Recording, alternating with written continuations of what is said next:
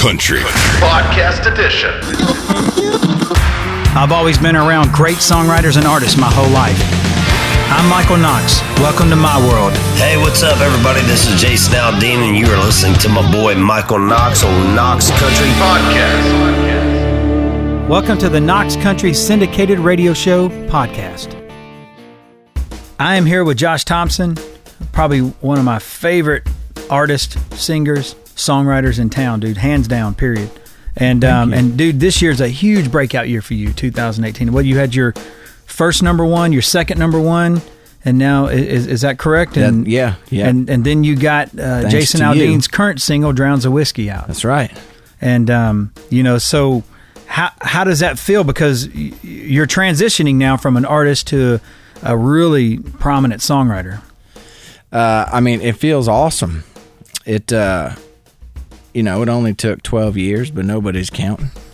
I didn't know what I wanted to do when I moved to town. I just wanted to do not concrete. I want to make a living in the music industry. So, but yeah, transitioning from the artist thing to the full-time writer thing has been it's been a couple of hills to climb, man. But thanks to you, you started it off for me, so I appreciate that.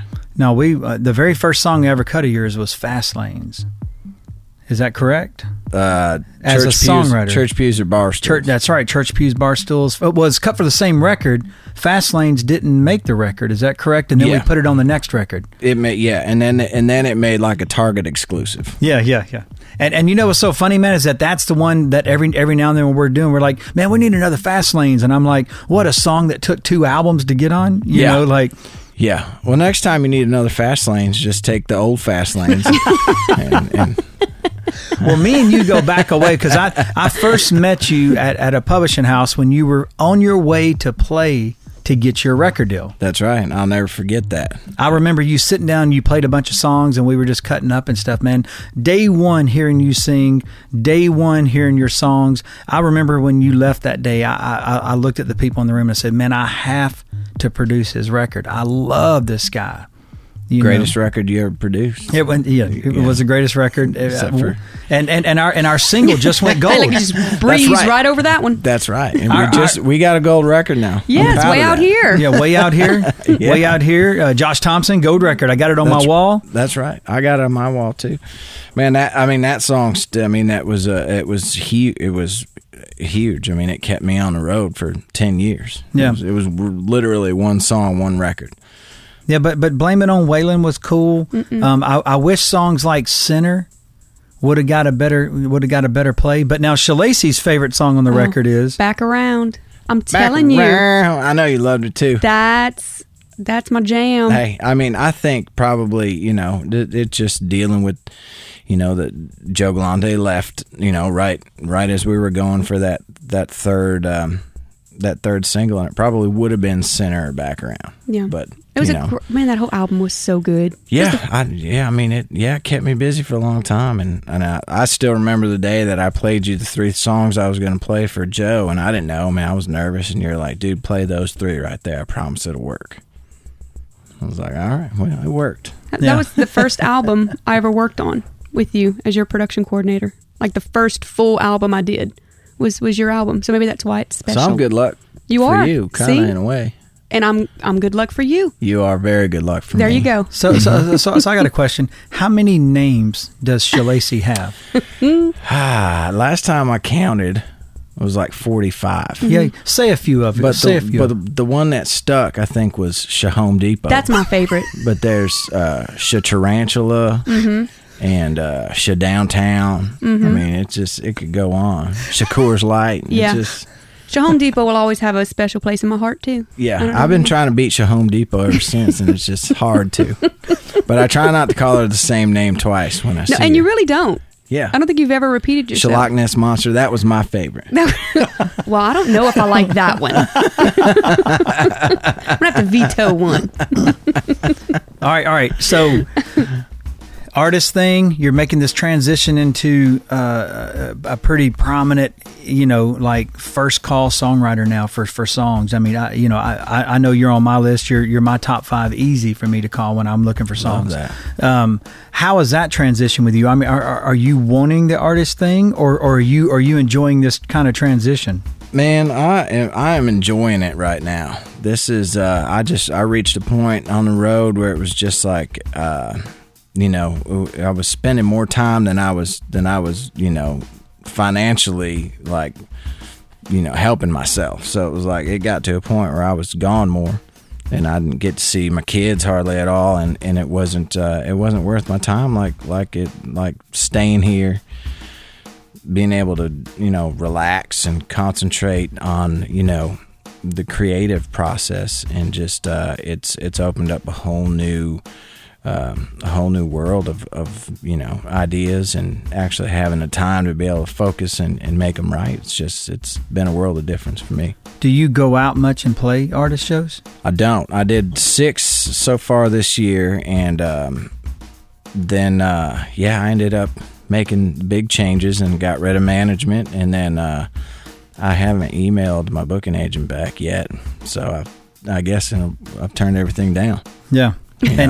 And that's kind of the path you want to take maybe this year to kind of clear your head a little bit with it? I would love to, that's what I'm going to do. I'm just going to stay home, I'm going to grow a garden, and write songs. Yeah.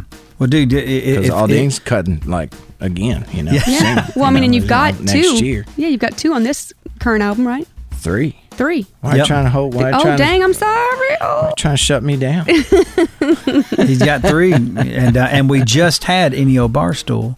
Yeah. Which was number 1, and you're gonna have a great run with this Drowns of Whiskey. Man, I hope so. It sounds, you guys you sprinkled the magic on for sure. I don't know what happened in the studio that day, but it just took it to a whole nother level. Well, I mean, we earned our money. I mean, we made that song a hit. Yeah. I mean, when sure. I got it, it was a B-side. Yeah. Well, I mean, that's just kind of. That's what you signed up to do. So you're the producer. Shoot, man. My best job is not messing up your great demos. I mean, because no offense, I mean, your stuff, when you pitch it, man, it's a record to me. I mean, all I'm trying to do is not mess it up. Well, you don't, man. You took that to a whole nother level. It's awesome. Well, what else do you have like clicking right now? Because you got a few more cuts going on, things like that. I wish, if I was my publisher, I'd be able to give you numbers, but I don't know. Well, I know you've co-wrote over 20 major label cuts over the past year.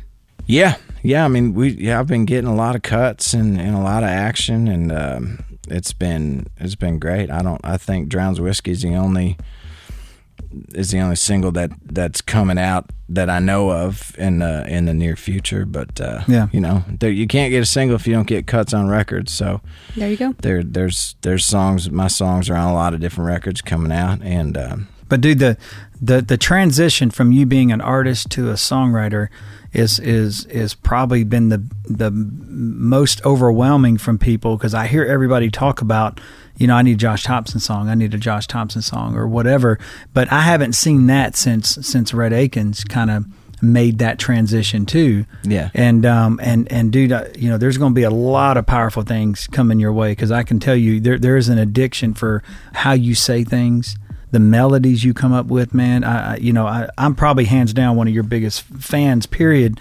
as what you do. I appreciate it. My messed up phrasing, as Craig Wiseman put it the first time I wrote with him. Man, you got some messed up phrasing. That's a compliment, I guess. I don't know.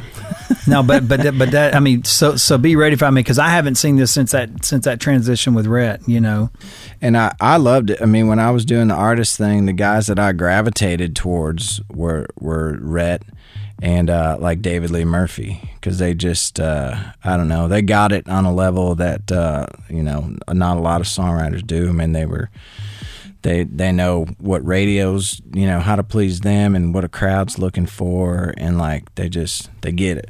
Yeah, but now, but you can use a lot of that now.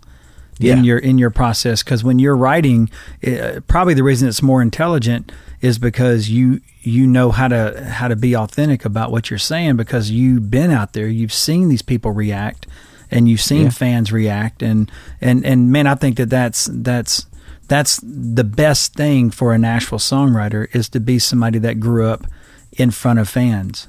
Yeah, I think you're absolutely right, because I mean, I can definitely tell you what a crowd of people that drink too much are looking for. I can't tell you what I can't tell you what like the sit down Dry County Fair people necessarily are looking for, but I can give you some songs where some people get rowdy. Hey, this is Josh Thompson, and you're listening to Knox Country Podcast.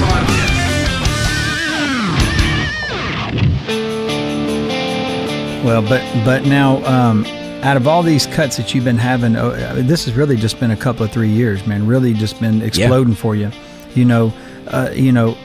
Other than your favorite last one, I mean, which one happened and you go, man, I think I can do this? What made you not want to call back the booking agent? What made you not want to pursue the artist thing? Was there a cut or two that you were like, man, I think I can do this without having to compromise myself? Yeah, it was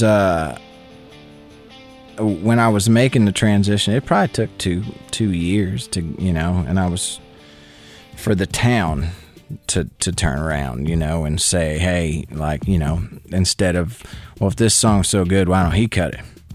To actually view me as a songwriter who's trying to get songs, on records. But there was a song called Freaks Like Me, and it died at like 43, but that's right. It was Joe Nichols, and it was like 8 months after I decided I'm going to do the writing thing. And like at that point I was like, okay, this can happen, even though it died at 43. And then it took about another year or two, and then Barstool happened, and I was like, that's it. That's it. And that surprised me that was your first number one. I mean, just knowing the body of work that you have. I mean, because we are true fans of yours from day one. And when somebody told me that was your first number one, I was shocked. Yeah, that was that. I mean, Way Out Here went to like 15, I think. Yeah, but that played like a top 5. Yeah, it played like a hit for sure. I mean, it's still recurrent, crazy right now. Yeah, and people go nuts for it. But it was Barstool that like there was a confidence. It was like a confidence booster. Made me confident enough to be able to go into a room with guys that had, 20 number ones and say, I think we should write a song called I'll Name the Dogs, and not have them laugh me out the room. Well, tell me that process of writing Drowns the Whiskey. Kind of how did that all come about? I know it's the opposite of what Brandon Kinney probably told you. But, he took all the credit. Yeah, Brandon came in and said, I had everything written but the tag. Yeah. He called me today. He's like, I just want to get our story straight. as long as you tell him that, like, I came in with the idea and the lyrics, and you were playing guitar, but I was telling you what chords to play. That's pretty much how it went. Yeah. I'm going to be honest with you. Well, I had Brandon out a lot, and my guitar player, Jeff Middleton, was like, he was obviously my guitar player, but we wrote a ton on the road. We loved writing on the road. So at bus call that night, which is midnight, I mean, we sat down and we started writing songs. I mean, every time that Brandon came out. And so it was like 4:30, 5 in the morning when we finished this song. And, I had the lyrics, the idea, the melody, the everything. So you had everything. Yeah, you know what? I don't like to brag, but I'll also say this, that Brandon overserved us a little bit that night. Yeah. So now that I do believe. Yeah, there are some details that no matter what any of us say, don't really know. Did y'all even write this song? I think we did, yeah. Well, and then the funny thing about this song is like, it was one of whatever. We'd write 7 a weekend. And it just got lost in the shuffle like so many songs do. I mean, when you're writing whatever 200 songs a year, it got lost in the shuffle. And thanks to Brandon, who left Sony and demoed like 45, 50 songs before he left. That was one of them, and it's just one of those things that stuck out. Like, we're idiots. Like, why did we let this song go? But that happens a lot, man, where you write so much and you kind of you kind of on to the next one. Yeah. And you and no offense, they are your babies, but you don't really think about them commercially because you're writing them and you're like, man, I love that song. But then you're off on something else and you kind of forget about it. I see that happen all the time. Yeah. It's very easy to do. And I mean, there's no telling in this town how many great songs have just been sitting in a catalog somewhere. Yeah. Sitting on a work tape. Yeah. You know, that you never finished. Yeah. Or sitting on somebody's phone. But he said that there was another work tape that y'all were pitching around a little bit. Oh yeah, Jeff, my guitar player, who's a great guitar player and a great songwriter, not a phenomenal track guy. So yeah, he did a little. I love you, Jeff. Yeah, he did a little demo and Brandon never even heard it. So well, on the new Aldean record, you not only wrote Drowns the Whiskey, but there's another song, you've written 3 on there, but there's another song called Set It Off. Yeah. And man, when I first heard that demo, I think I hit you back pretty quick on an email, but I love that song, you know, and that was the first time you actually emailed me back. Yeah. But I sent it to Jason. Jason contacted me pretty quick, and I remember saying, man, you know, this has got a big shot, man, you know, to be more than just an album cut. Yeah. You know, and that song is definitely a standout on the record. But, you know, was that just you and Brandon, or was there... It was me, Brandon, and Jody Stevens. Yeah, Jeff's son. Yeah. So, yeah, I mean, we, in fact, I think that was probably ended up being Jody's idea. I don't like to give that kind of credit, you know, but yeah, that was his idea. And, you know, just that little guitar riff thing. And it kind of fell into place. I think we wrote it in like an hour, and it just felt right. Yeah. And we hear that a lot, man, when people are talking with us, is some of your best songs happen pretty quick, you know. Yeah, fast. You know, and it's funny because you wish you had better stories. You wish you had a deeper moment, but they're usually just happening, and it gets out of the way pretty fast. Yeah. I mean, as a music fan, one of my favorite records of all time was Merle Haggard, Let Me Tell You About a Song. And he would, before each and every song, he would spend 30 seconds, a minute talking about why he wrote this and like what he was going through, what was happening. And as songwriters, like we don't generally have those stories, you know, because we're cranking them out, and we're trying to be, a lot of it is personal, you know, from a personal point of view, but it's trying to be as commercially viable as possible. Yeah. Knox Country Podcast Edition. Some of you know me as a record producer for acts like Jason Aldean and Thomas Rhett. Others know me as the son of rock and roll legend Buddy Knox, Party Doll fame back in 1957. I'm Michael Knox. Welcome to my world. You're listening to Knox Country Podcast. Hey, this is Keith Urban. What's up, y'all? It's your boys here, Florida Georgia Line. Hey, this is Little Big Town. And you're listening to Knox Country. You've entered Knox Country. Welcome back to the Knox Country Podcast. But that's what gives you an edge too, man, is that you have the artist side. You have something that that you want to express a little differently than a songwriter. Yeah. You know, you have an artist side that you know is, in my opinion, one more step in the creative direction. You know, an artist that can write, you know, kind of comes at it a little differently than a songwriter. Right. You know, for some reason. Yeah. And maybe that's what I get from you, because your lyrics are so, you know, visual. You know, I love that about your stuff. Yeah, I mean, I guess the what I try to do is just write a song that I like, and then most songwriters are trying to write a song that Rascal Flatts likes. Yeah, you know. So I think if I'm satisfied and I love something, that generally becomes a song that you know ends up getting on a record. But you are falling into that category now, where some artists are hearing your stuff and they're wanting to be you. You know, that's why there's so many ponytails out there. Yeah, no, but I get that too. Your cuts sound like a Josh Thompson song. Like I can hear songs sometimes like, did Josh write that? And sure enough, your name will be on it. So it's like you definitely have a distinctive style, you know, that people are going to start emulating. Yeah, it's very like David Lee Murphy. You know, man, yeah. when he started making that transition, you know, when the radio was coming on and Chesney would sing a song, I was like, man, that sounds like David Lee. And then a month later, you'd look it up and you're like, he did write that. Yeah, you can definitely tell. I mean, that's great. I mean, if that ends up being the case for me, I mean, I would love that. If you can pick out a Josh Thompson song, then yeah, love it. Well, I mean, what's on the horizon for goals for you? Like, what's the next place for you? Because I know you're achieving things pretty fast. Yeah, I mean, you know, just the next steps up. I'd love to do, you know, triple play. That'd be great. You know, songwriter of the year. I mean, all that stuff. Just be, you know, like, do some writers' nights where they fly you to Hawaii, all expenses paid, and give you like $80,000 and like a free hotel for 2 weeks, and like, you know, just stuff like that. So are you BMI or ASCAP? BMI. Well, you're at the right place.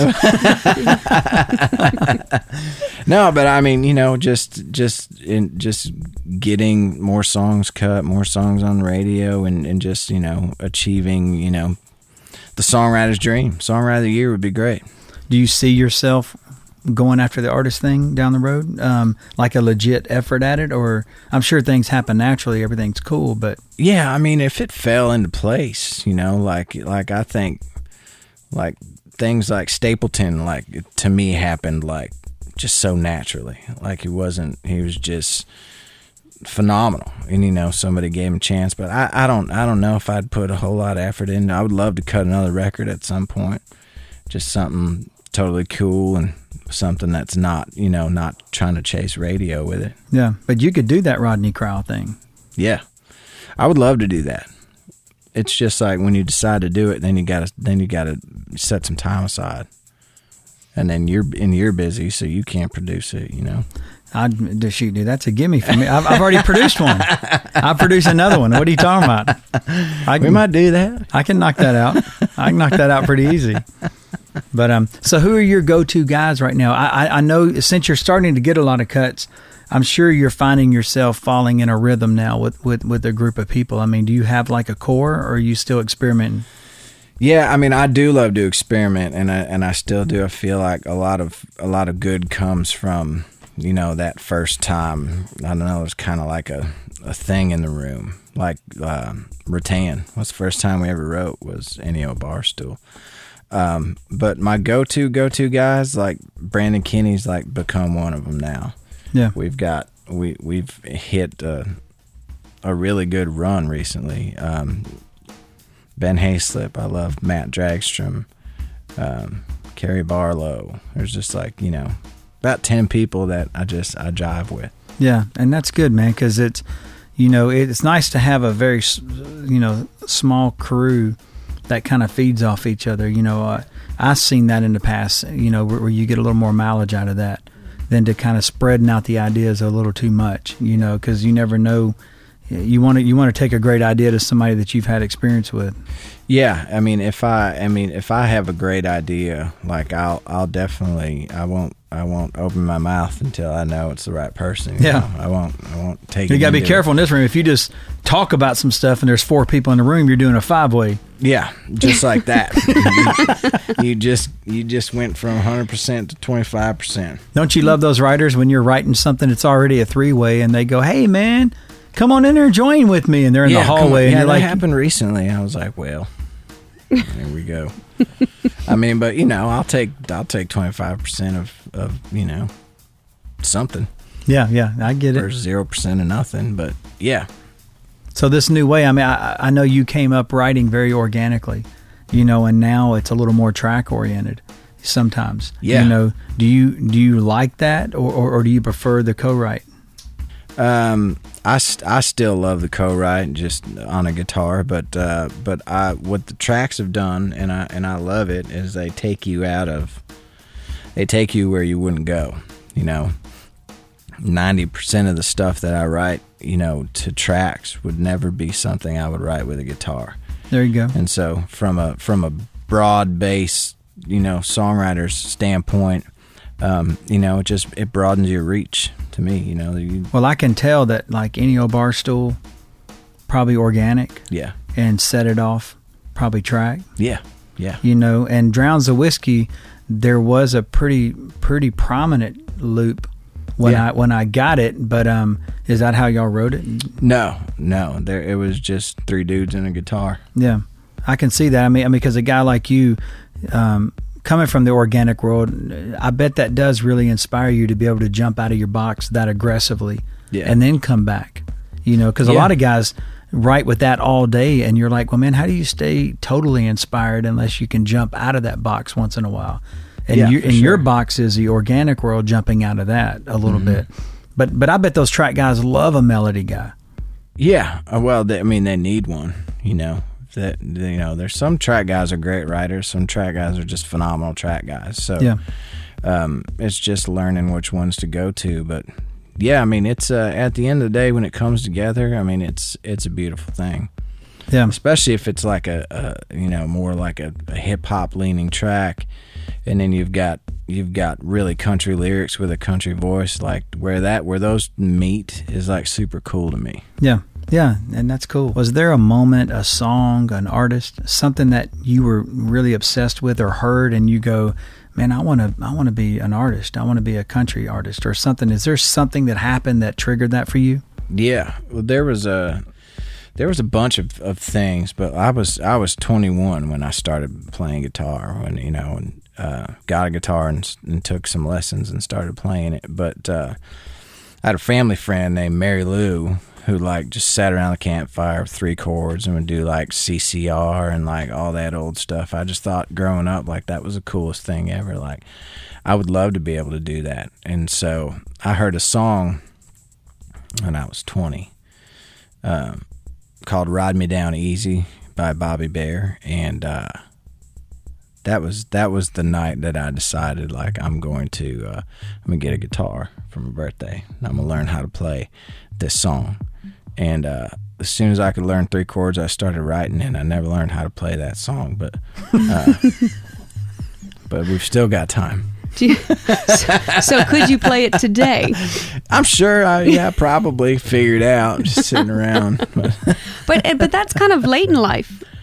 Yeah. To think about really it, but late. that's amazing. Yeah, and then I moved to Nashville, and I forget, I was 25 or 26. I mean, that's a shame to say that's late. It's early 20s, but no, it's late. It is to play an instrument. Yeah, it's pretty late. I think, most people start when they're like 8 because, the family, but there was nobody. The only thing my family played was radio. Mm-hmm. So this didn't really run in your family, being a musician, singer? No.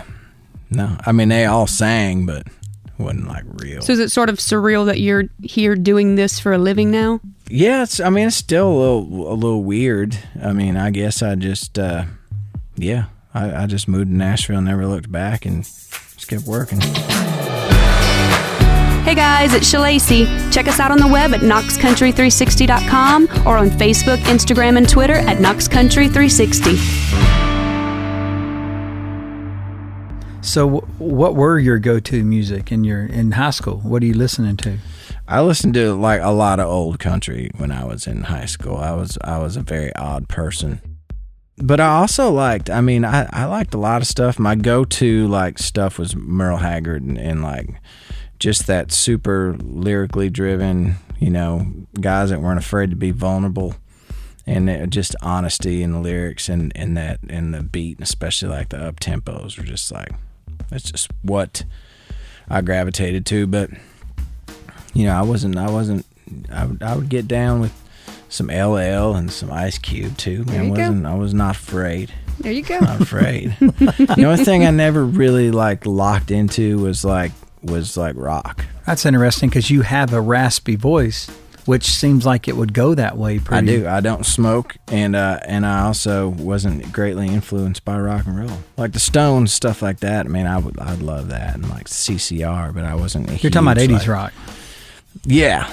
It wasn't, the hair metal wasn't my jam. Well, back then, man, right when the ending of heavy metal, country took over, it was like yin and yang. We've talked about it before, where one day it's Motley Crue, the next day you were Randy Travis. Right. It really was that aggressive. So you were coming in right at the end of that. So, but Merle Haggard and all them in high school, that had to have been a throwback listen, because your friends weren't listening to that. They were not. They were not listening to that. Did they get it? Was there a crew of people that were listening? There was a couple, but like their idea of country was like Garth Brooks, and that was too hip for me. You know, it was like, yeah, it was way too new. But yeah, I mean, it was fine. I mean, I'd listen to anything that was good. Well, let me ask you something that it's not meaning to come off as like aggressive or harsh, but if you had other hits, would you have enjoyed the road, or was it just the road itself you were kind of getting burned out?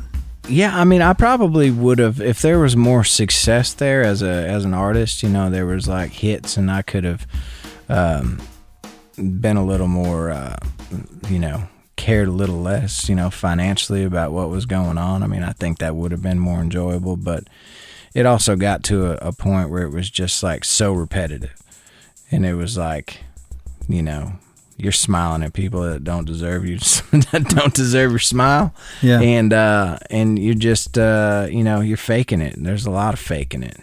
Yeah, and that's tough. You're tired, and you got to go out. You know, these people paid money for tickets, and you got to, you know, bring them show. And it's like, yeah, they ended up being so much faking it, it's like didn't feel real anymore. And it's not about the fans, because, you know, you enjoy playing for the fans. It's I everything else that no one sees. Yeah, it's everything else. It's the 57 things you had to do before you finally got out on stage. And, you know, it was a great release, and the crowds are awesome, and it was like, that's what you do it for. But everything else just got to be, you know, so taxing, especially when you're hopping back in driving after the show. It's like, there's got to be a better way. Well, I'm a big glasses half full guy. So, yeah, like when things happen, I'm like, well, man, you know, you got to see why that happened. So it seems like this fits you and your day-to-day personality probably a little better anyway. Yeah. So all that gave you an education maybe of how to make this a little more successful than a normal songwriter. Yeah, I think so. I mean, I'm finally controlling my own schedule. Yeah. After, you know, 10 years. And, you know, at the first 3 or 4 years of missing deer seasons, like, I started to turn. I could feel a major shift. And you're like hanging a shotgun out the bus window. Like, whoa, I'm going to find something out here. There's been some times where something like that might have happened. But yeah, I mean, it was like this. I don't have any control over what I do, and I'm a control freak. Yeah, and man, and the road can exhaust you. It is even successful. It exhausts you, you know. And some people are cut for that. I'm not a road guy. Yeah. I don't like going out on the road. I don't like sleeping on the bus and stuff like that. I like my own space. I like my own control sometimes, you know, about that. And you know, I'm glad that you have the artist experience. I love the record we cut. Way Out Here is Way Out Here is one of my favorite things I've ever recorded. You know, and me too. But I enjoy cutting your songs more for some reason. You know, I like having them for multiple things. You know, because I love getting your demos, dude. I enjoy you cutting my songs. For multiple reasons. Yeah. But you know, cutting a record and a songwriting record, all that stuff. I think that's the way. I think people would eat that up from you, dude. Yeah, I think so. I mean, it would be good for me too, you know, to move, you know, labels and opinions and all that out of the way and just like do music until I'm satisfied with it, you know. When capture the part of the that artist career that you really enjoyed, you know, recording your music, performing whenever you want, you know, and then being able to come home. The best of both worlds. That's what I'm talking about. Or just build a studio at the house and never leave home. There you go. Well, you gave me a gold record a while back, and now I'm going to get to give you one. You know, and hopefully too, maybe Any Old Barstool and Drowns the Whiskey. Yeah. 2018 is going to be strong for you. And let's not stop there by any means. No. Let's keep it. Let's keep Blacktop Gone. That was the third one I was cheating you on. Yeah, let's keep it. But Blacktop Gone is so signature. It's the other side of you.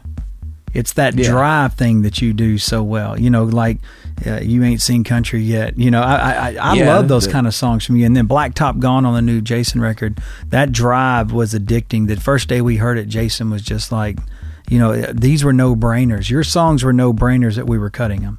Well, I appreciate that. I love those driving things, man. They're not the easiest to write necessarily and be good. You know what I mean? Like, but man, they're great live. Yeah, those are my favorite but your twist on the title, Blacktop Gone. I mean, you don't hear that. It's common as you think that is. You don't really get to hear the way that's said sometimes. Fast lanes. These things were things that you thought had been written 100 times and they weren't. Yeah. Well, I appreciate that. I'm gonna hug you when this is all over. But cool. I appreciate you being here. Knox Country. Thanks for joining us on this episode of the Knox Country Podcast. Special thanks go out to co-host Miss Lacey Griffin and producer Donnie Walker. See you next time.